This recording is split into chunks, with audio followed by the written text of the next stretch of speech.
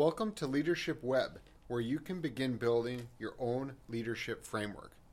I'm sitting here with Matt Waller, and we will reflect on Kim Lascola-Nidi's podcast.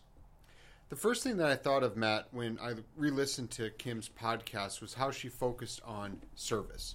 And she used the term service and servant leadership kind of interchangeably as she was talking, and she really feels that this is one of her core values.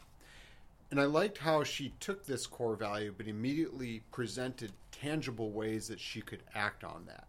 And her tangible method was to get involved with professional societies. And I agree 100% with her on this.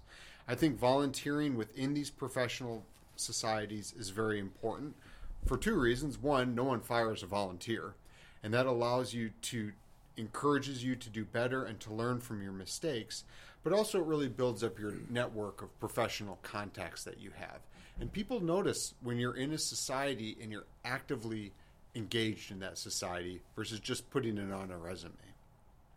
And it's kind of funny, Matt, I was on the bus coming to work today reading The Economist, and I know that you read The Economist as well, and one of my favorite sections is the graphic detail section. It's the second to last one on the second to last page, because it takes some topic, and it's always a different topic, and it shows it in some graphical format, hence graphical detail.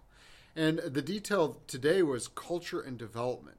And these researchers claimed to find a correlation with the country's overall success, and they were kind of focused on the economic success of the country, and a term they called social capital. So they found countries with high social capital had higher levels of overall success.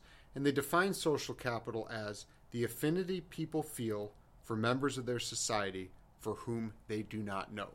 And I think that's a huge part of service, because you're going to be doing a lot of things for a lot of people that you just don't know. That's so true. And I've worked with Kim for many years in many different capacities. And I know, I could almost guess that she would have said service and respect and some of these others.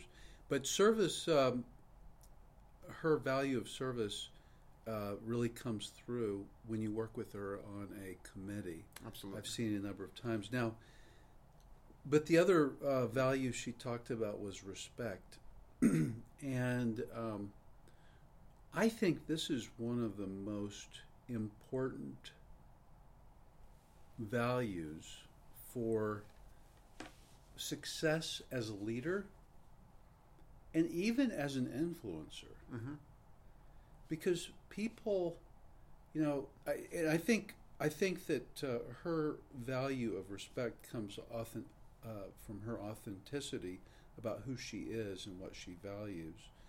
But I do think respect, true respect for others, is probably one of the most powerful variables in successful leadership and sales. Mm-hmm. Mm-hmm. People don't want to hear all about what you've accomplished.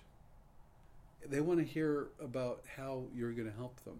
Absolutely. And so when you want to get people on board with whatever it is, you have to be authentic and respect them.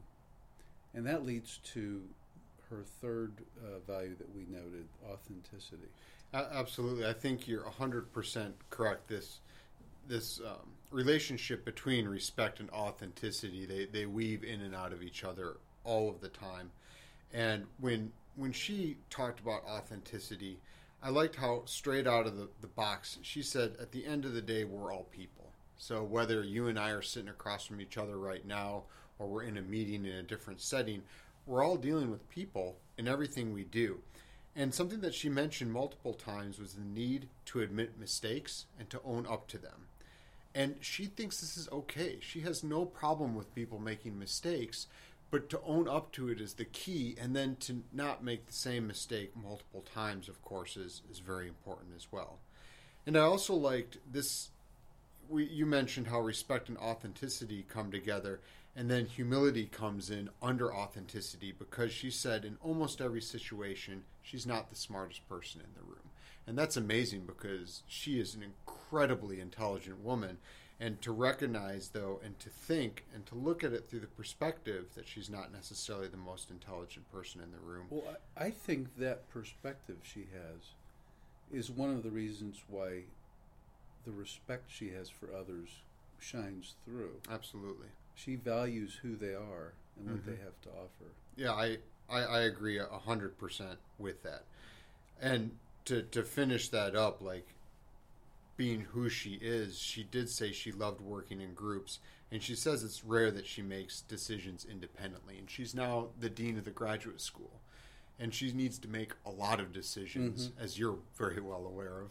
Yeah. But she needs to make a lot of decisions, and she flat out says that she rarely makes them independently, which means she gets all those different opinions. So overall, it was just a real pleasure talking with Kim, and I was glad to be able to have that experience. So thank you for joining us today. Please search Leadership Web on Instagram, LinkedIn, SoundCloud, Apple Podcasts, or wherever you listen to your podcasts.